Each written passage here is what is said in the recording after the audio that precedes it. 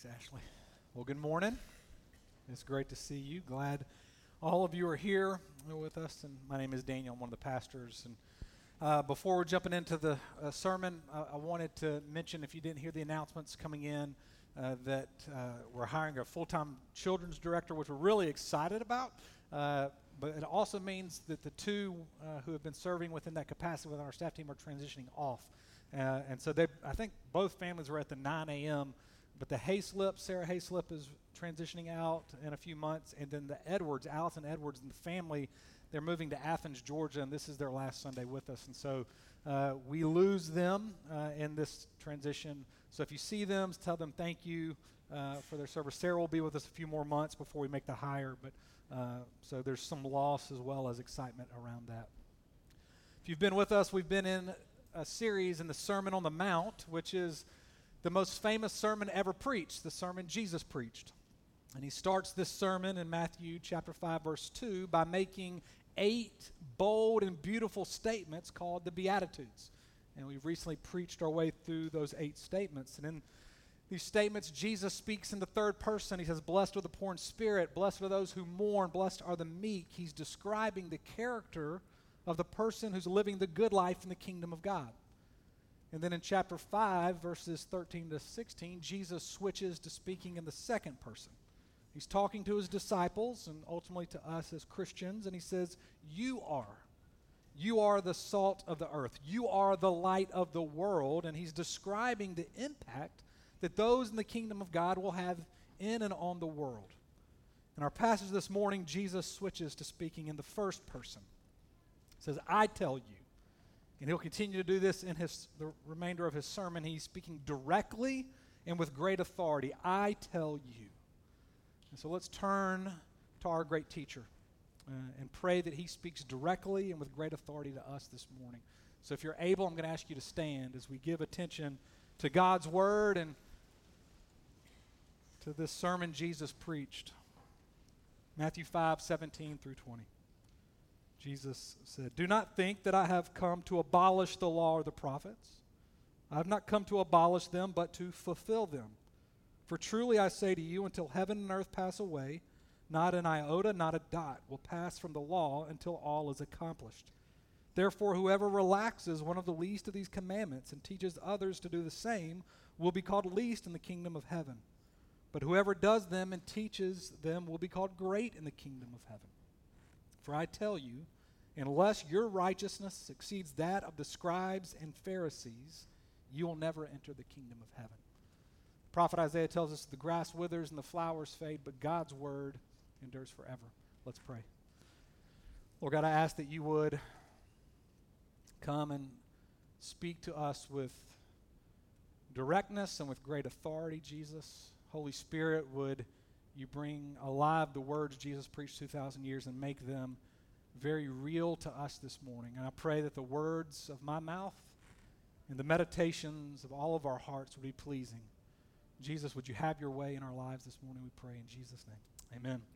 You can have a seat. Well, when was the last time you asked, does this really matter? Does this matter? What really matters? That's a big question. That's a question of meaning and purpose. What matters? In Western society and our cultural progressivism, I think everybody would agree that freedom matters. Free to choose, free to live as we desire, even the freedom many have to move places of living with ease. Culturally, freedom matters. In Durham, North Carolina, one of the things I love about our city is that mostly across the board, inside and outside the church, equity matters. There's a heart for equitable housing and education and jobs. I think also in our city, education matters. Degrees and what institution your degree came from matters. The Triangle has the most advanced degrees per capita than any other part of our country. I'd also say that the education of our children matters. How should our children learn? Should they learn slow and unhurried, Montessori or classical, public, private, homeschool? Our children's education matters, and in large part because our children, their success matters. Right? Well, how about righteousness, right living. Does righteousness matter? Does how we live matter? Whether we honor God or not in our lives. Does it matter if you scroll through pornography? It's just a screen, and it's not all the time. Does it matter how you spend your money? Even if you give a little bit of it away and you have the money to spend, does it matter? Does it matter if and how you file your taxes? I mean, Uncle Sam takes plenty of it anyway. Does it matter what you say on social media? It's your platform. Does it matter if you listen to mom and dad when they tell you no more screen time and to go to bed? I mean, you're going to get up for school the next day anyway. Does it matter if you have one too many alcoholic drinks? You're not driving anywhere. Do you desire to honor God with all of your life? And does it bother you when you don't? Jesus is preaching on the good life in God's kingdom, and he says righteousness matters. Verse 20, he says, unless your righteousness exceeds the scribes and the Pharisees, you will never enter the kingdom of heaven. It's a big statement. Now, for some of you, your antennas are going up, and you're like, this sure sounds like salvation by works. And if you've been with us, maybe this seems to contradict the first beatitude that we preached on a couple of months ago. Blessed are the poor in spirit. These two things contradictory? We have to always remember that being righteous and right living does not get us the love of God. It does not make someone a child of God. Rather, if you have the love of God, you will be righteous. Righteousness does not earn us God's love, but if we have God's love, if we are captured by God's love, righteousness will matter. Righteousness mattering is evidence of having received God's love. So what does it mean for us to pursue righteousness? For our righteousness to exceed the scribes and the Pharisees? We give three things that I think this means. It means devotion to the whole Bible. Secondly, dealing with the inner life. And third, it means delighting in salvation. Let's look first at devotion to the whole Bible. Verse 17 is the linchpin verse in many ways that helps us understand how Jesus views all of the scriptures. Look at verse 17. Jesus says, do not think that I've come to abolish the law and the prophets. I've not come to abolish them, but to fulfill them. Now, when Jesus says law and prophets, or you read law and prophets in other parts of the New Testament, it means the whole Old Testament. That's the way to refer to the Old Testament, the law and the prophets. So Jesus is not abolishing. Jesus is not doing away with or doing something new as compared to the Old Testament. Verse 18, he says, not an iota, not a dot will pass away from the law until all is accomplished. An iota or a dot is equivalent to our comma or our apostrophe. And Jesus is being very clear. There are no insignificant parts of the Bible. Every part is eternally significant. Now, we can be honest. There is a temptation for us to discount certain parts of the Bible. The parts of the Bible that are hard to understand, parts of the Bible that don't seem right to our sensibilities, parts of the Bible that aren't intellectually clear. Picking and choosing parts of the Bible is nothing new, by the way. It's been happening since the Bible was formed. Early churchmen like Marcion in the 3rd century cut out parts of the Old Testament that he didn't like. In the 4th century, Faustus did the same thing. And St. Augustine fought hard against Faustus to keep the whole Old Testament and New Testament as the trustworthy and reliable rule of faith and practice for the church. Thankfully, Augustine won the day, and so the view of the Bible as sufficient and trustworthy carried. And it continued through the Dark Ages, and then Martin Luther and John Calvin in the 16th century upheld it and fought for it during the Reformation. But during the late 17th and into the 18th century, the movement of the Enlightenment gave rise to reason, to individual intellect, and people began to question and be critical of the Bible. And from then to today, there are many that want to cut out parts of the Bible, just like Thomas Jefferson did for his Bible. He had the Jeffersonian Bible. Or we may want to dismiss parts of the Bible that just don't jive with what we might think to be true of God or true of us or true of the world. So I want to give you some reasons to be devoted to the whole Bible. Here's the first reason. Jesus was devoted to the whole Bible. Jesus trusted in the Old Testament as God's word. When Jesus was in the desert being tempted, he responded to temptation with Old Testament scripture. When Jesus was hanging on the cross, he quoted from memory Psalm 22, my God, why hast thou forsaken me? It has been said that when Jesus was poked, he bled scripture. Jesus, the Son of God, hung his trust and his faith in his Father on the very words of the Old Testament. Jesus trusted the Old Testament. Don't you think we can too? Here's the second reason for being devoted to the whole Bible, is that Jesus fulfills the Old Testament. Jesus fills up the Old Testament. The Old Testament is not a story of fables and tales. Every story of the Old Testament, it finds its culmination in Jesus Christ. He fills it up. That's what Jesus tells the two men as they're walking on the road to Emmaus in Luke 24.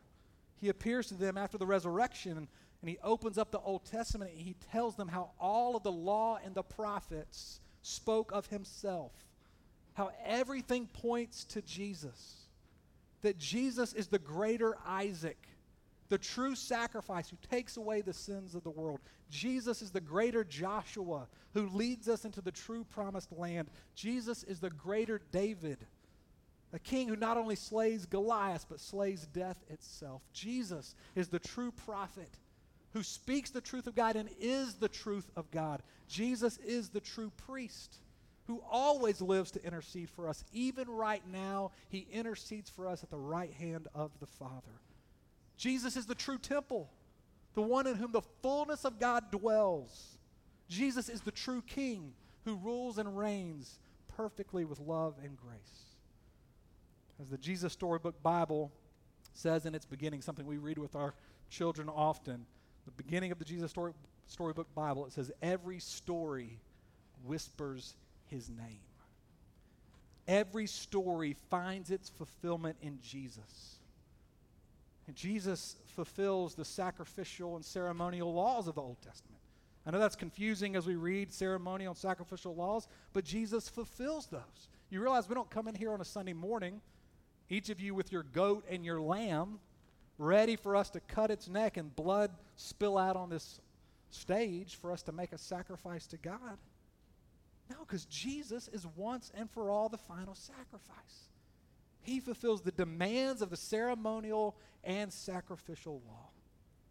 Jesus fulfills all the predictive prophecy of the Messiah in the Old Testament. Jesus fulfills all the moral law of the Old Testament. You know that Jesus didn't just have 3 years of ministry. From 30 to 33 were not the only years Jesus was ministering on earth. His whole life, he was perfectly obedient to every single command of God. He fills up the Old Testament. This past fall, my oldest son, Henry, and his preschool class all got a bud, a small flower bud, to go plant in the yard at home. And so Rachel and Henry come home and they plant the flower bud right by our back door. And it was buried and no one could see it. If you came over, you wouldn't know where it was, but Henry knew where it was and he watered it a few times. But as springtime came, this bud underneath the ground that no one can see busted forth, and up sprang a beautiful full flower. J.C. Ryle said that the Old Testament is the gospel in bud, and the New Testament is the gospel in full flower. Now here's the big thing for us. Jesus is holding out the test of truly following him as a disciple. Do we surrender to God as King, the whole of his revelation in the Old and New Testament, or do we prefer to have God as a consultant, picking and choosing what we like and don't like? The question then is, what do you do with the hard parts of Scripture that contradict you? The parts of Scripture that contradict your culture or your feelings or your post-enlightenment instinct of reason or your tendency towards legalism? What do you do with the demands of righteousness from the Bible? People will say in our feeling-driven culture, in a culture that doesn't like principles, I'm okay with Jesus, I just don't like the Old Testament God. Maybe you said that. That's a problem because the Old Testament God is Jesus. Jesus is the Old Testament and New Testament God. Trusting Jesus is trusting the Scriptures. Are you tempted to sift through the Bible and decide what you like and don't like? Or do you let the Bible sift through you and decide what it doesn't like? The reality is that either you're the authority of your life or the Bible has authority over your life. There is a lot at stake on how we view the Bible. It will impact how we relate to God and how we live, how we determine righteousness. It will guide what really matters to us. I love what Tim Keller said. Let me give a preface before I read what he said. When Keller says Stepford to God, he's referring to the show Stepford Wives. It's a show where wives were created to be robots who could be commanded to do whatever they wanted. Right, so this is what Keller says. If you don't trust the Bible enough to let it challenge and correct your thinking, how could you ever have a personal relationship with God? In any truly personal relationship, the other person has to be able to contradict you. Now, what happens if you eliminate anything from the Bible that offends your sensibility and crosses your will? If you pick and choose what you want to believe and reject the rest, how will you ever have a God who can contradict you? You'll have a Stepford God, a God essentially of your own making, and not a God with whom you can have a relationship and genuine interaction. Only if your God can say things that outrage you and make you struggle, as in a real friendship or marriage, will you know that you've gotten hold of a real God and not a figment of your imagination. So an authoritative Bible is not the enemy of a personal relationship with God. It is the precondition for it. When God contradicts us, consider the possibility that it may not be God who has the problem. Now, hear me, it is okay to not like parts of the Bible. There are times that I wish I could skip over parts of the Bible and not preach certain parts of the Bible. We will all question and struggle with it, and that's okay. We may not like what the Bible says about sexuality, about generosity, about judgment, about the exclusivity of believing in Jesus, or the radical inclusivity of Jesus to love the outcast and the immigrant and the marginalized. We can be honest, but following God is trusting that His ways are higher than our understanding. Trusting God is devoting ourselves to the whole Bible, allowing it to challenge us, and then surrendering our lives to it, even if we don't understand it or feel it. And it will produce righteousness. Second thing from this passage that helps us pursue righteousness is dealing with our inner life. Look at verse 19. Jesus says, therefore, whoever relaxes one of the least of these commandments and teaches others to do the same will be called least in the kingdom of heaven. To relax the law, it's to loosen its hold on the conscience. It's to loosen its grip on our very lives. Now, that feels daunting because Jesus is talking here about the Pharisees, and the Pharisees were strict adherers to the law of God. They were extremely careful to obey the 240-plus commands and the 360-plus prohibitions. The Old Testament commanded the 10% tithe, the offering to God. The Pharisees gave 20%. They wanted to make sure they went above and beyond obedience to the law. But for the Pharisees, obedience to the law was duty. It was external compliance. It was cosmetic. It was a detached following of God. It was outside obedience, but their heart, their inner life was detached. And Jesus is after something different. Jesus is after the heart. Jesus wants us to look at the reasons for our behaviors. Jesus wants us to examine the motives of why we do what we do. God is after a deeper obedience. a heart righteousness. The Pharisees relaxed the law by making it about the outside, and Jesus says, no, it's about the inner life that then leads to the outside life. We'll see in the coming weeks how Jesus takes the law of God deeper. He's going to make 6 statements. You have heard that it was said, but I say unto you. You have heard that it was said, you shall not murder, but I say unto you, you shall not have hatred in your heart. You have heard it said that you shall not commit adultery, but I say unto you, you shall not lust in your heart. Jesus is taking us deeper. Let me try to illustrate this deeper obedience. There can be 2 people that are doing the exact same thing, but for differing reasons. And we know this to be true. Take 2 people who are doing an act of service. One person serves and they give, but while doing so, they look around at other people. And while they're serving, they proclaim either inside or outside to others, I can't believe those other people aren't serving like us, like me. I'm here, why not them? Now there's another person that serves in the exact same way, but isn't concerned about other people. They're just truly thankful to give their time and their talents and to serve God joyfully. 2 people doing the exact same thing on the outside, but their inside's very different. Give you another example. Take 2 people who give money, offering to the Lord. One person gives for a tax write-off. One person gives to earn approval from God, or they think they can twist God's arm by giving financially. And another person gives like a family in our church that I know. This family could give online if they wanted to. They could give once a month or once a quarter if they wanted to. But weekly, this family writes a check, and they put it in the offering basket as it goes around because they want to experience the tangible letting go of the check and it falling into the offering plate so that they are reminded every week that this is an offering to the God who's redeemed them and loves them. Same act, differing motives. One way to relax the law is to be very religious, concerned primarily with the external, but the heart is detached.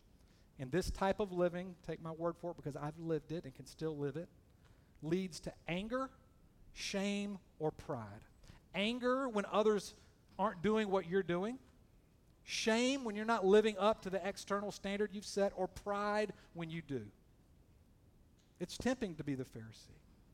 Even though there are many external rules, this life of living according to the external, it's somewhat manageable, somewhat controllable, but this religious way of living, it's a transactional approach to following God, and there's no love affair. It's full of pressure and it's burdensome.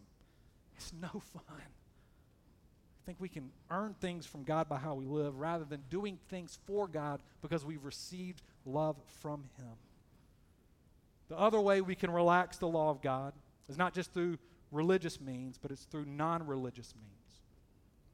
Through erecting other metrics of righteousness apart from God and measuring others and ourselves by those metrics.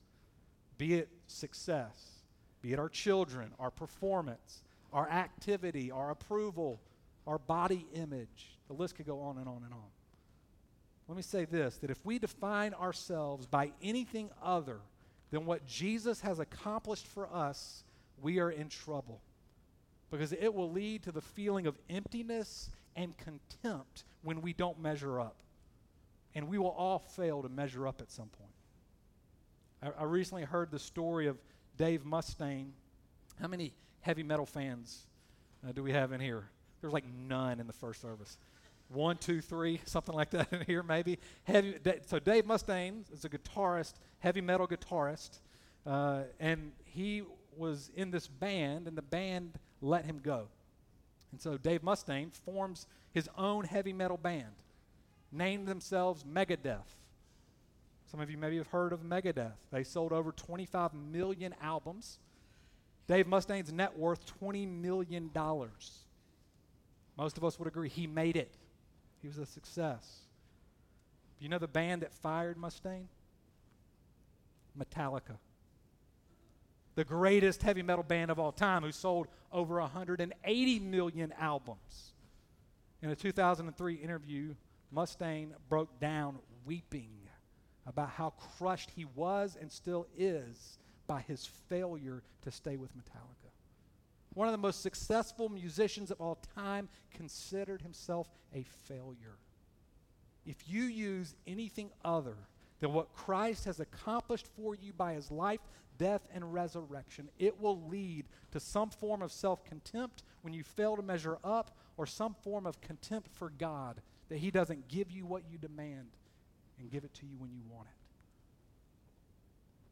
Hear me, God owes us nothing. He owes us nothing. He's already graciously given us all things. And he's after your heart, a deeper obedience and righteousness. We have to deal with our inner life. We have to repent of erecting other measures to define ourselves and give us righteousness, and we have to repent of our religious self-righteousness. Here's a third thing that we've got to pursue in order for righteousness to matter. We have to delight in salvation. Look at verse 20 again. Verse 20, it can feel like works righteousness if we don't understand that Jesus is talking about a deeper inner heart righteousness. The way that our righteousness exceeds that of the scribes and the Pharisees is through faith in Jesus. An alien righteousness, a righteousness from Jesus outside of ourselves, is given to us, is granted and imputed to us and applied by the Holy Spirit. The Old Testament prophet Jeremiah wrote in Jeremiah 31:33, God speaking, I will put my law within them, and I will write it on their hearts. It's a heart obedience. And the way God promised to do this is by Ezekiel 36:27. He says, I will put my spirit within you and cause you to walk in my statutes. See, evidence of our receiving salvation in Jesus is a new heart. The Holy Spirit dwelling in us, giving us the desire to walk out salvation in righteousness.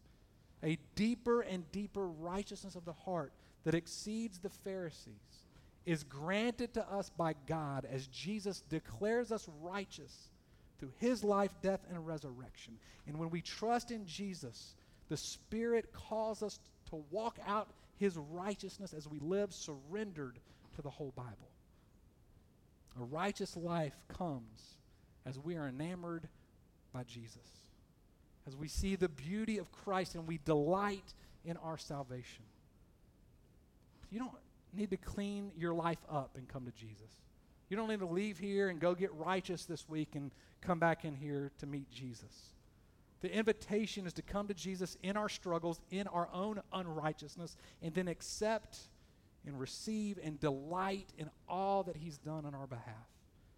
And as our relationship with God is much more love affair than transactional, we will surrender wholly unto him as he's revealed in the Bible, knowing that his ways are better than our own ways. Let me close with an image of our life with God. How many of you have ever gone sailing? I've been like a handful of times. A few of you have been sailing. Even if you've never been sailing, you know this to be true. The two things that have to happen if you're going to have a good sailing experience. One, you need to have some skills, right, some knowledge on how to operate the boat. That's got to be true.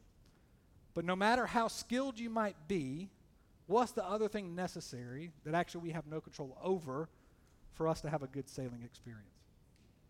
The wind. If there is no wind, the boat will not move.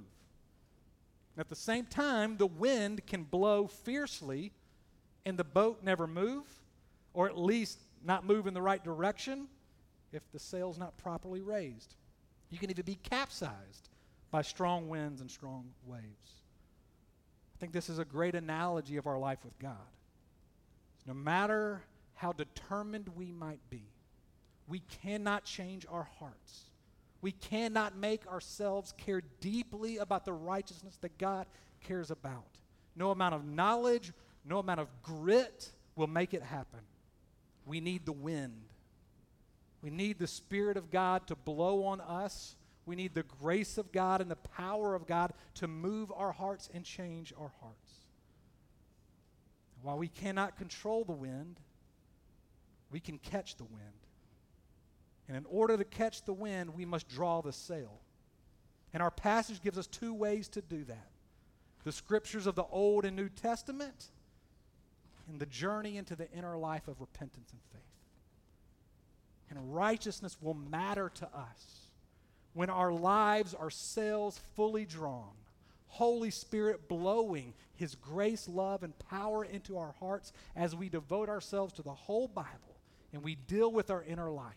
And it will lead us to a deeper and deeper righteousness. Let's pray.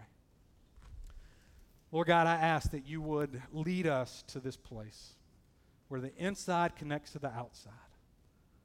Lord, if we're people in here that struggle with being overly external and cosmetic with our righteousness, or if there are those of us that succumb to creating our own measures of righteousness, would you lead us, Lord, to confess those things so that we can come to Jesus and see the fullness and joy of our salvation, that we're freely given His righteousness, and that as the Spirit dwells within us and we're surrendered to you as King, not as consultant, but as King, Lord, we can live out the life, the good life